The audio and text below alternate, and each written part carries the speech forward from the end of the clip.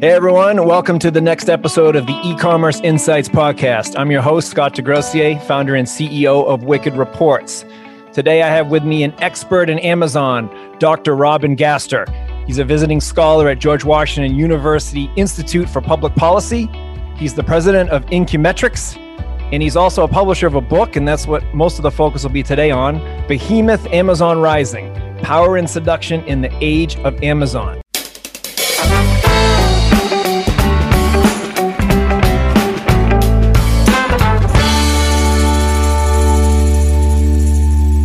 How you doing today, Robin? I'm doing great. Thanks very much for having me. I think we'll have an excellent conversation. Likewise. With Wicked Reports, we have a lot of brands, 1 million to 100 million. The sweet spot's around 10 million. I'm noticing it's been rising over time. And they're all keen on Amazon. They're all nervous about it. So it's a very timely conversation, and I'm happy to learn and probe on their behalf. Sure. So very excited to have you on.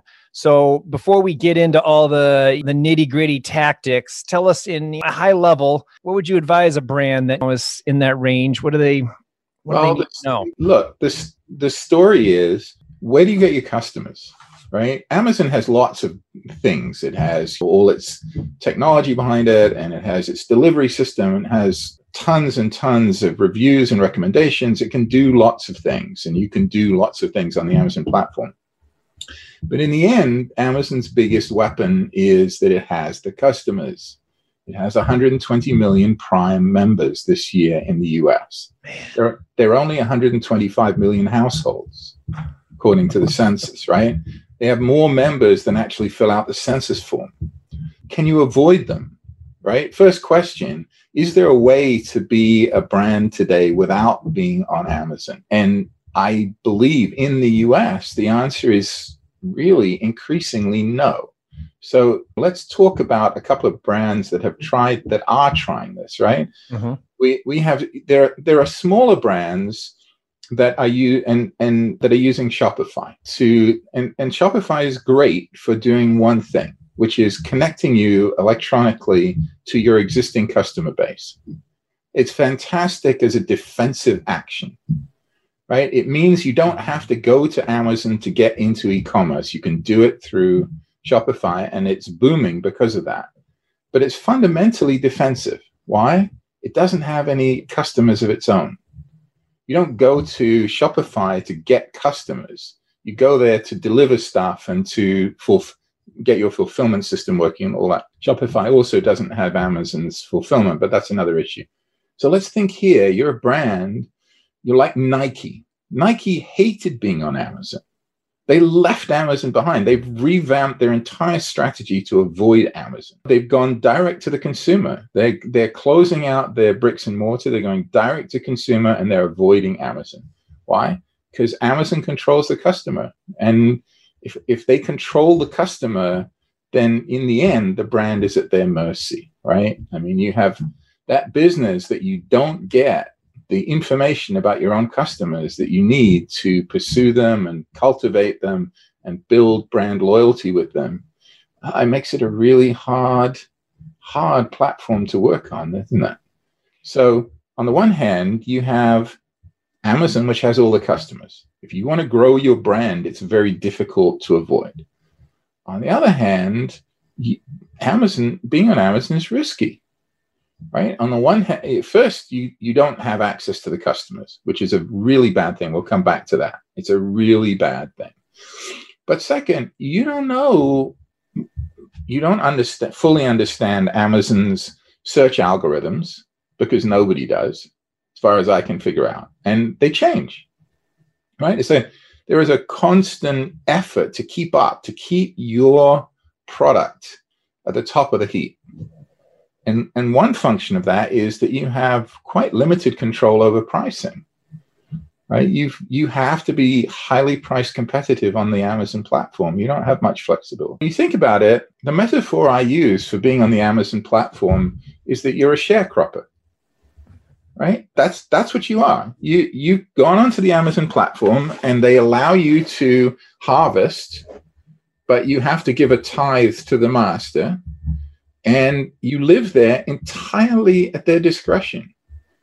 And, there's constant stories about legit sellers being booted off the platform. And I have plenty of a sort of analysis of why that might be happening. So, but if you put your eggs in the Amazon basket and Amazon takes the basket away, you got big problems. So you can't get your customers. You're at Amazon's mercy. You're working in an environment that you don't fully understand, because I don't think anybody does. But on the other hand, you have access to 120 million customers in the US alone. That's interesting, isn't it? It's fascinating that the brands would give up that much power, because I know from seeing behind the scenes of, I don't know, probably 2,000 brands at this point that I've helped consult or something or other. Their first party data is so important to so many things, driving repeat sales, especially. Like, right, you can get at them, make the money on the second sale, break even on the first, or buy one, do that discount up front because you're going to make it back eventually in the long-term relationship. And you just can't really get that if your first sale's Amazon. It's like, no, that's impossible. Right. That's exactly right. And you can take this a little further. Amazon itself is, of course, a competitor, right? We can talk at length about private labels and exclusive brands and whether they matter on Amazon or whether they don't. But it is undeniable that Amazon is a competitor in many, many retail segments and niches. You have a sort of concern here that not only might you have to compete in a difficult environment, but the boss might come in and compete against you too, right? You've got that sort of direct competition issue, which is one further concern. I guess what I would say in the end, though, is that Amazon is a mass marketer itself in its own retail business. And we can talk about what's going on over there in a minute.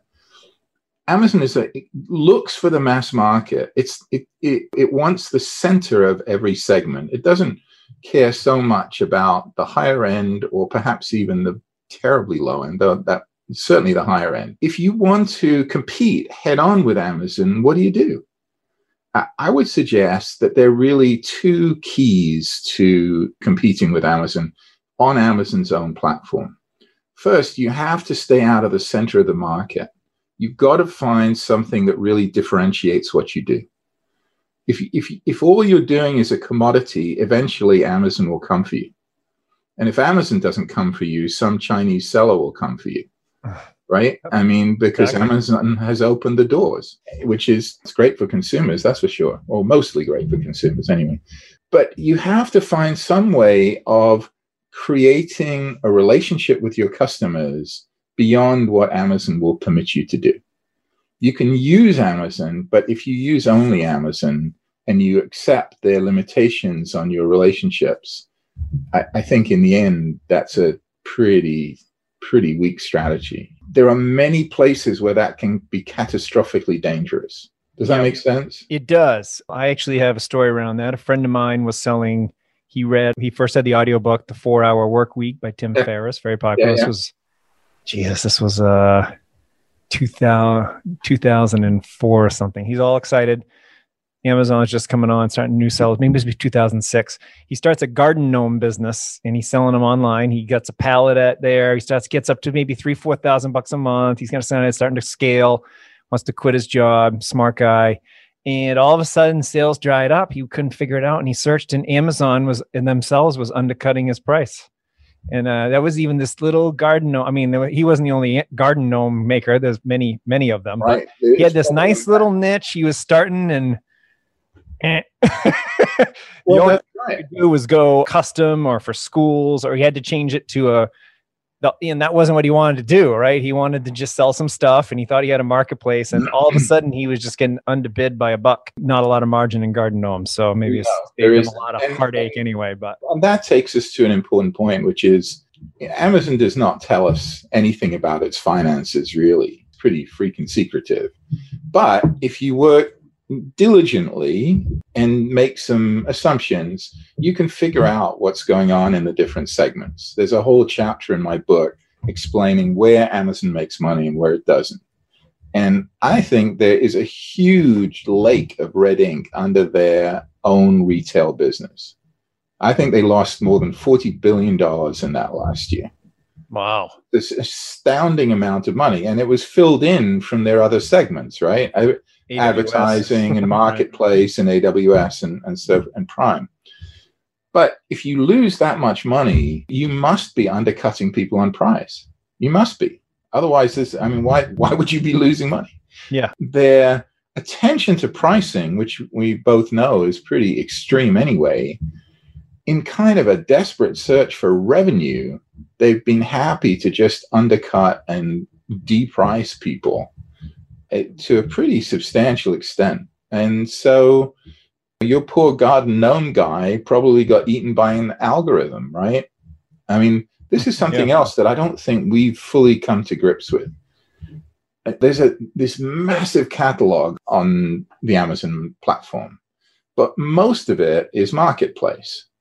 Marketplace is now 60% of revenues, but it's far more than that in terms of items, because Amazon tends to sell lots of what it sells. The total catalog is now getting close to 500 million items.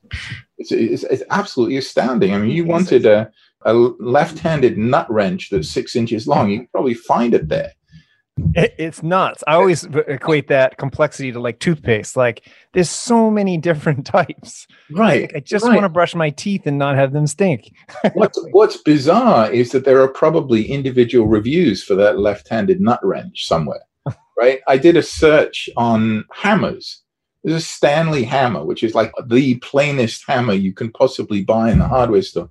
It has 200 reviews. People have sat down to review this hammer. That blows my mind. Who, like, hey, I know I should be making a living, but I really want to tell people how well I hammered this nail. I don't understand that. People want to be authors, and they can't all be authors. Everyone wants to be you, Robin. Get the book done. Start with the reviews and work your way up. Exactly. That's it. That's exactly right. Oh, they had all the SKUs, and then they. Oh yeah. So you think about it. You have your brands, right? And they are managing a number of SKUs. Yeah. Some number of SKUs. Possibly, if they're a significant brand, they have 300 or 500. They get quite a few SKUs. You'd be surprised because you need a different SKU every time you want to do a discount. Or okay. No. I really meant products. Actually. Oh yeah, products. Yeah, a couple hundred. Couple of hundred, right? Well, Amazon is probably managing 20 million. Right. So how is that possible? It's not without an algorithm. Right. It has to be done by algorithm. There's no alternative. And so what this is, what it's built is this sort of machine for making more Amazon, right? That's what it is. And it does it by scanning the marketplace constantly, looking for arbitrage opportunities that it can use, knowing what the supply chains look like, because it can see the supply chains. Right, it knows exactly where each of your brands, where each of the people on the marketplace source their stuff, because you have to provide that information eventually. And I imagine that that's true for vendors to Amazon as well.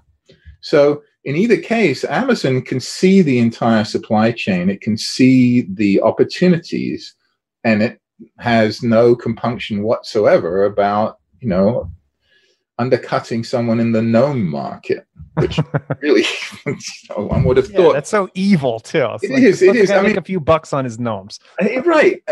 So is Amazon evil? It's a great question, because I don't really think Amazon is evil. I think Amazon is obsessive and just does not care at all about collateral damage anywhere. Right. Mm-hmm. So they are totally obsessed with this customer obsession of theirs. Right.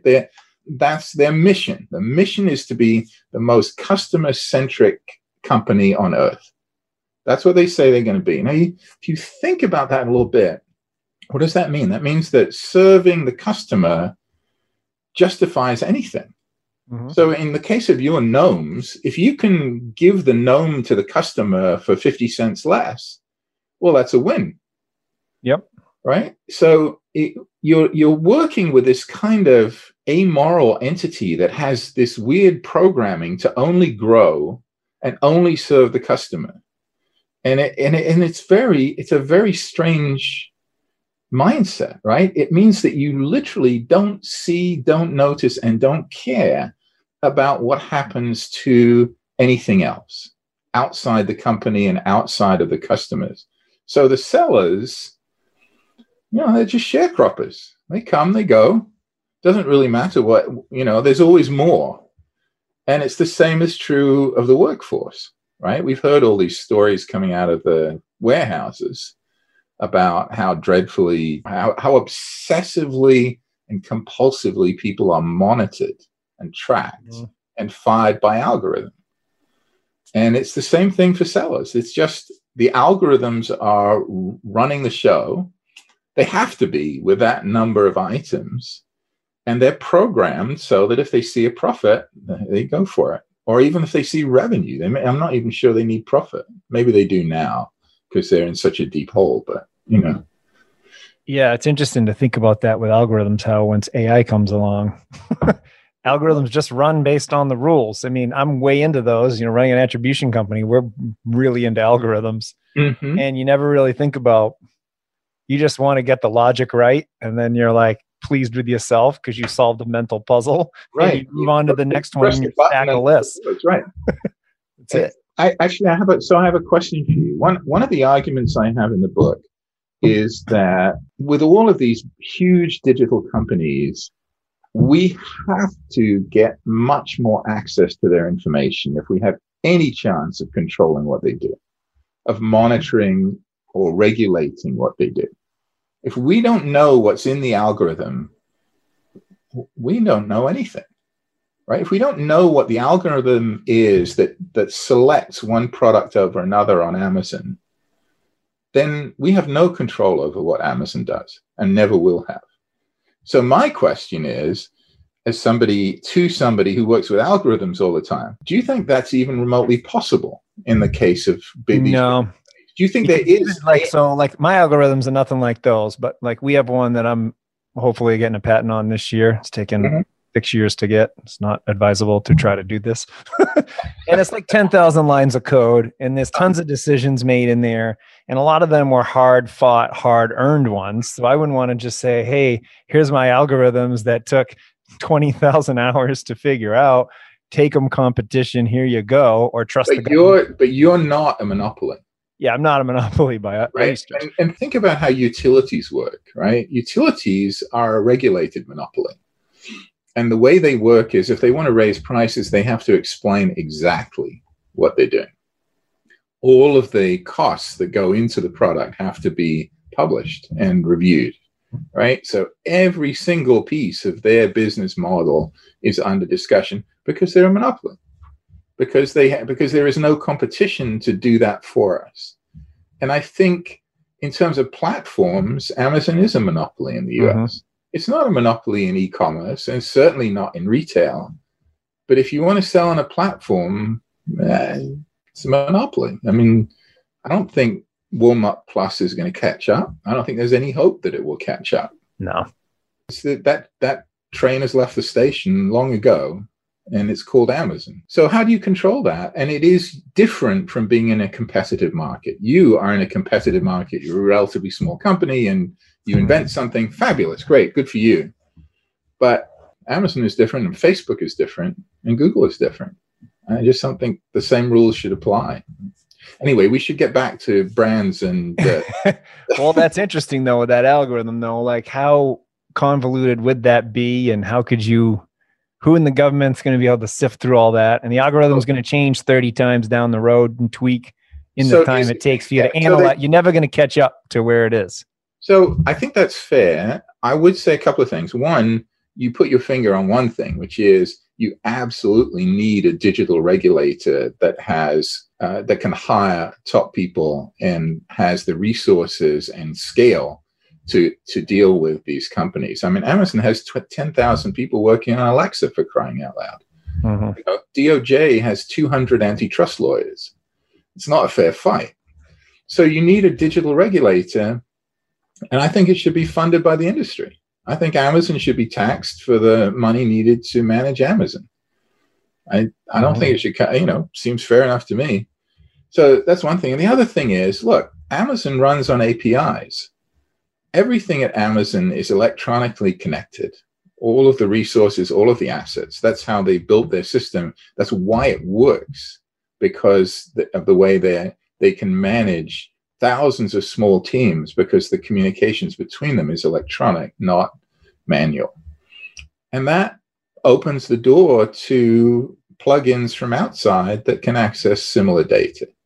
So I don't think it's impossible. I think Amazon has built the tools that will let us regulate Amazon. But getting access to them is going to be a different business, right? Yeah. Bezos would have to run for president and then offer that up as his like olive branch. Why would he want something like that when he owns the show as it is? I mean, yeah, I don't know. I don't. New challenge, maybe. Maybe that or flying to Mars. I mean, one of those. So you had an interesting, okay, we'll get off the algorithm, but you had an interesting point in your book about, so they're losing money in internet retail. So like, what does that mean? And like, so how long are they going to, they can't do this forever. I mean, obviously they can pull it off for quite some time now, but eventually they need to. I don't think it's a hard problem for them, actually. If you went in as CEO of Amazon now and were asked for a review of the different businesses, and they told you that Amazon retail was losing $40 billion a year, and you would say, where? And the answer is, well, we have some products that lose a lot of money, and we have other products that make some money. And the answer is, you stop selling the products that lose money. It's actually a trivial problem. And you just say, okay, all of those vendors, if you want to keep selling on our platform, by all means do it. Go over to Marketplace and do it now.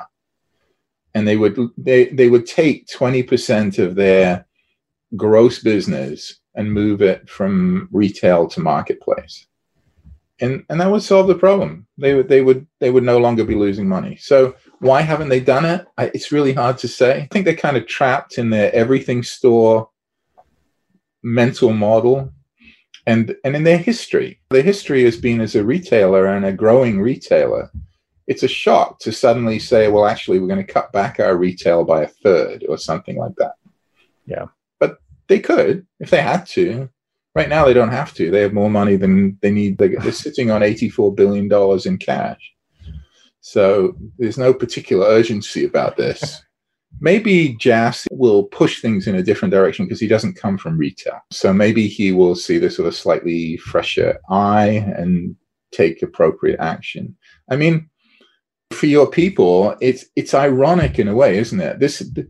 You can imagine Amazon as kind of the great white whale of e-commerce in America, right? They're this huge, powerful beast that wanders around chomping on things, and it is pretty dangerous.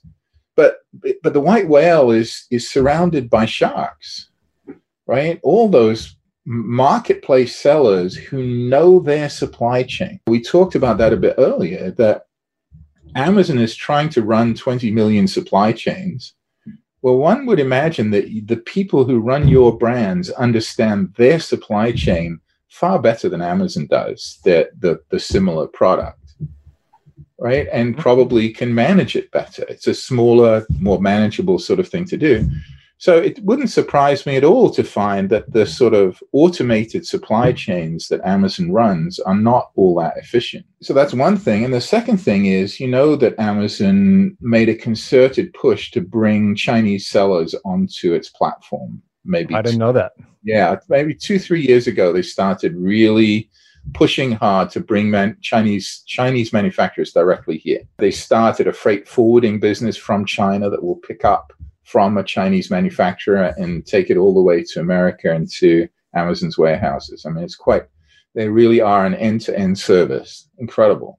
Mm-hmm. But what they've done it's a very ironic, that the reason for doing this is obvious. More volume on the marketplace, lower cost, direct sales means reduced prices. Everything looks good from the customer point of view. But I think you can argue that, or maybe we'll see that Amazon has disintermediated itself, right? So it put all these manufacturers on its platform and found they were competing with Amazon's own products. right? So just as Amazon disintermediated Barnes and Noble and Borders in the book business by going direct to customers, it now gave a platform for Chinese manufacturers to do exactly the same thing, right? So prices were pushed down. Well, that's a problem for Amazon, which sells a lot of stuff. Their prices have had to fall too. And so its own actions to open the door to Chinese sellers have probably damaged it quite significantly. Do you think they're going to stay in retail? Really good question. They've been moving away from retail by about 2 percentage points every year. So that is to say, if you take the total sales across the Amazon platform, the share that is owned by Amazon itself versus the marketplace has been declining by about 2 percentage points every year for the last 10 years. So now the marketplace sellers account for 60%. Well, if it just continues at the same rate in 10 years, which is a relatively short period by Amazon planning standards, it would be 80%. And one could imagine that would be fairly stable, right? Probably that core area of Amazon's retail is very profitable, and they'll keep that. And everything else will gradually flow to the marketplace. Why? Because it's no risk. Marketplace is a guaranteed 20-odd% thank you. No risk, no problems. If something goes wrong, you blame the seller, and that's good. And compare that to being an actual retailer where you can lose money and where it's really difficult, and you have to decide what to source, and you have to decide what's going to be fashionable, and you actually have to be a good retailer. I mean, there's no competition, is there? I would take a platform in a second and dump the retail. I mean, why be in that difficult business when you can be in a business where you just basically have a license to print money? Do you expect that's the plan? Oh, yeah. You had to guess? Yeah. Well, explain to me why they would do anything else. I don't understand. I don't see why they would possibly do anything else. On the other hand, they do sometimes do very strange things. They've gotten into groceries, or are getting into groceries, which is a bizarre thing to do. I mean, what do we know about groceries? Groceries, very low margin, very high capital expenditure, lots of pain in the ass stuff to do with regulation and to do with labor and to do with dealing with the politics of the local store, right? The area in which the local, it's a huge pain in the ass. I mean, it's very difficult. And it has no digital component, really. We've seen a bit of it in delivery, but it's difficult, and Amazon has no competitive advantage there. And it's not a place where if you get into it, you can somehow create margin that didn't used to exist. Walmart is very efficient. Target is very efficient. I don't see that Amazon has any competitive advantage whatsoever. And I don't care about all these fancy Go stores where touchless exit lanes where you don't have to check out. Sorry. That's not a reason you're going to go to Whole Foods. No, like, and right now the prices on the fruit are like $1 less a container. That's all I've noticed. That's right. And the workers don't look as happy. I've noticed that too. They're not as happy. Has Amazon changed anything in Whole Foods? Not really. It's still losing money. It's about, is it growing? No. So what? But so they're getting into that. I don't understand that. But there are plenty of other businesses they can get into that will be much more exciting. And I think Amazon is still going to grow really fast. But I can't see why they would stay in retail other than volume. And if they can move the volume off to the marketplace, that's fine. That's optimal.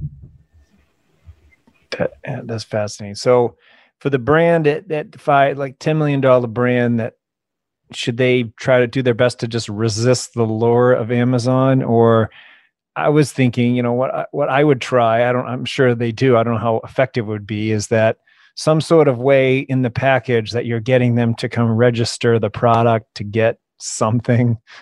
Yeah, I don't know how. I wonder if they even like eliminate that or check it. I think they probably, well, that's a really good question. And I don't know the answer because Amazon is trying to get brands to provide final packaging now, right? So it doesn't, they want it to not go in an Amazon box. because that's expensive and it's environmentally bad and all that. So maybe if you pack your own box, then maybe you have more opportunity to slip some secret coupon in there or something. Secret code in there. Surely the story, the problem is, if you use Amazon as part of your distribution system, then you are constantly competing on price with that part of your distribution system. Amazon will not rank your products if your prices elsewhere are lower, right? I mean, it says that it's not a rule. So if you want to discount prices on your own website, you're going to lose your Amazon sales. But in order to compete on Amazon, you have to be pretty price competitive. So you lose a lot of pricing flexibility if you head on to the platform. On the other hand, that's where all the customers are. So maybe if you can find a way to build your actual brand off Amazon and simply use Amazon for volume, maybe that's perhaps the hybrid solution you need to find, because you have to build it off Amazon. Look, the thing that I think most brands still don't understand is that Amazon is the anti-brand. Amazon is the opposite of branding.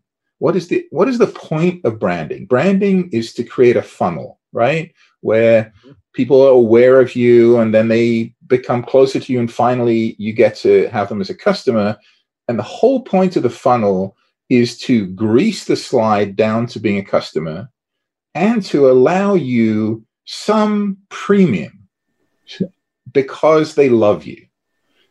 Yes. You have caused your customer to love you in some way, to love your brand, and they're prepared to pay a little extra for it.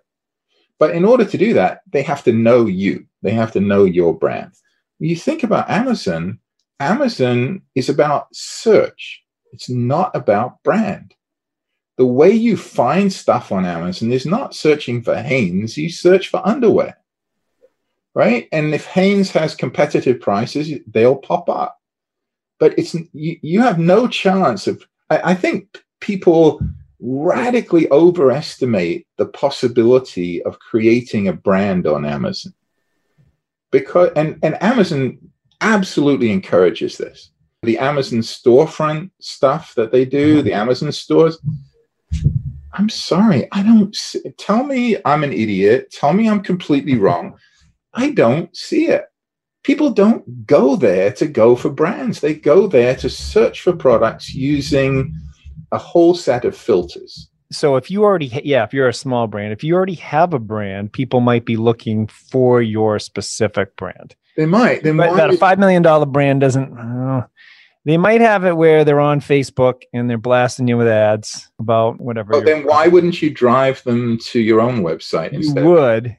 You would. The ads would drive to your own website, but if people just decide to search on Amazon because they're lazy and want the easy checkout, I do that occasionally. Like I did that with there's this company, Organifi, has a really good, I don't know, healthy juice powder, something or other. Mm-hmm. And I was like, oh man, I don't know about that price.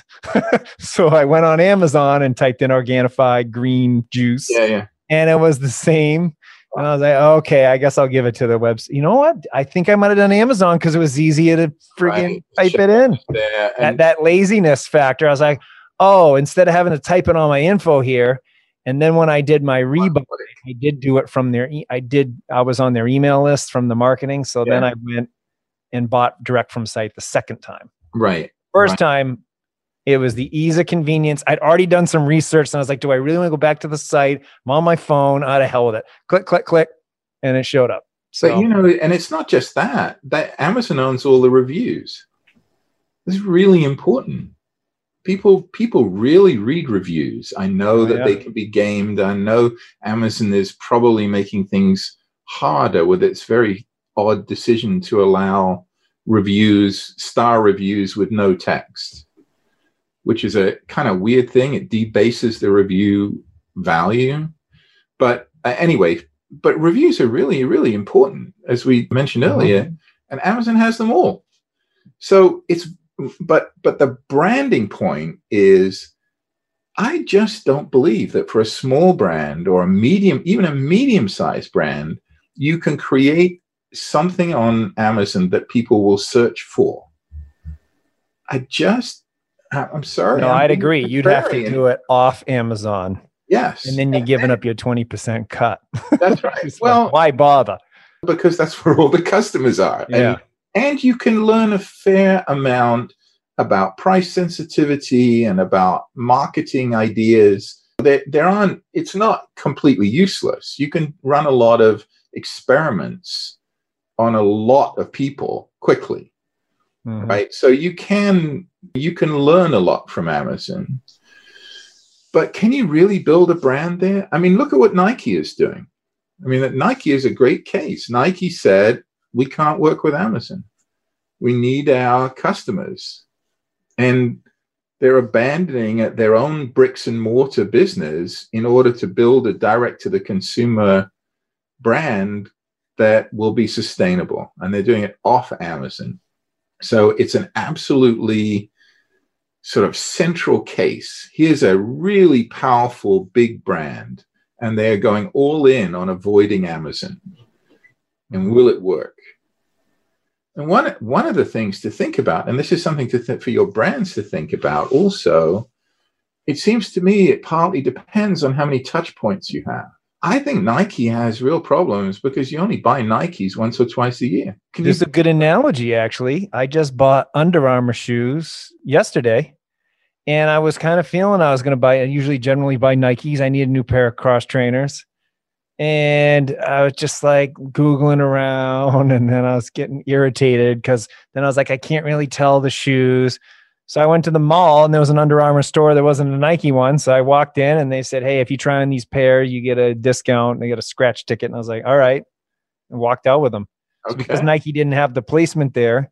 Right. I said, I left. And I wasn't the type that would buy shoes e-com. I want to try them on. I mean, I know I can return them, but I only got so much time in a day. You know, I want to try them on, make a decision. I don't have a lot of shoe decision time. No.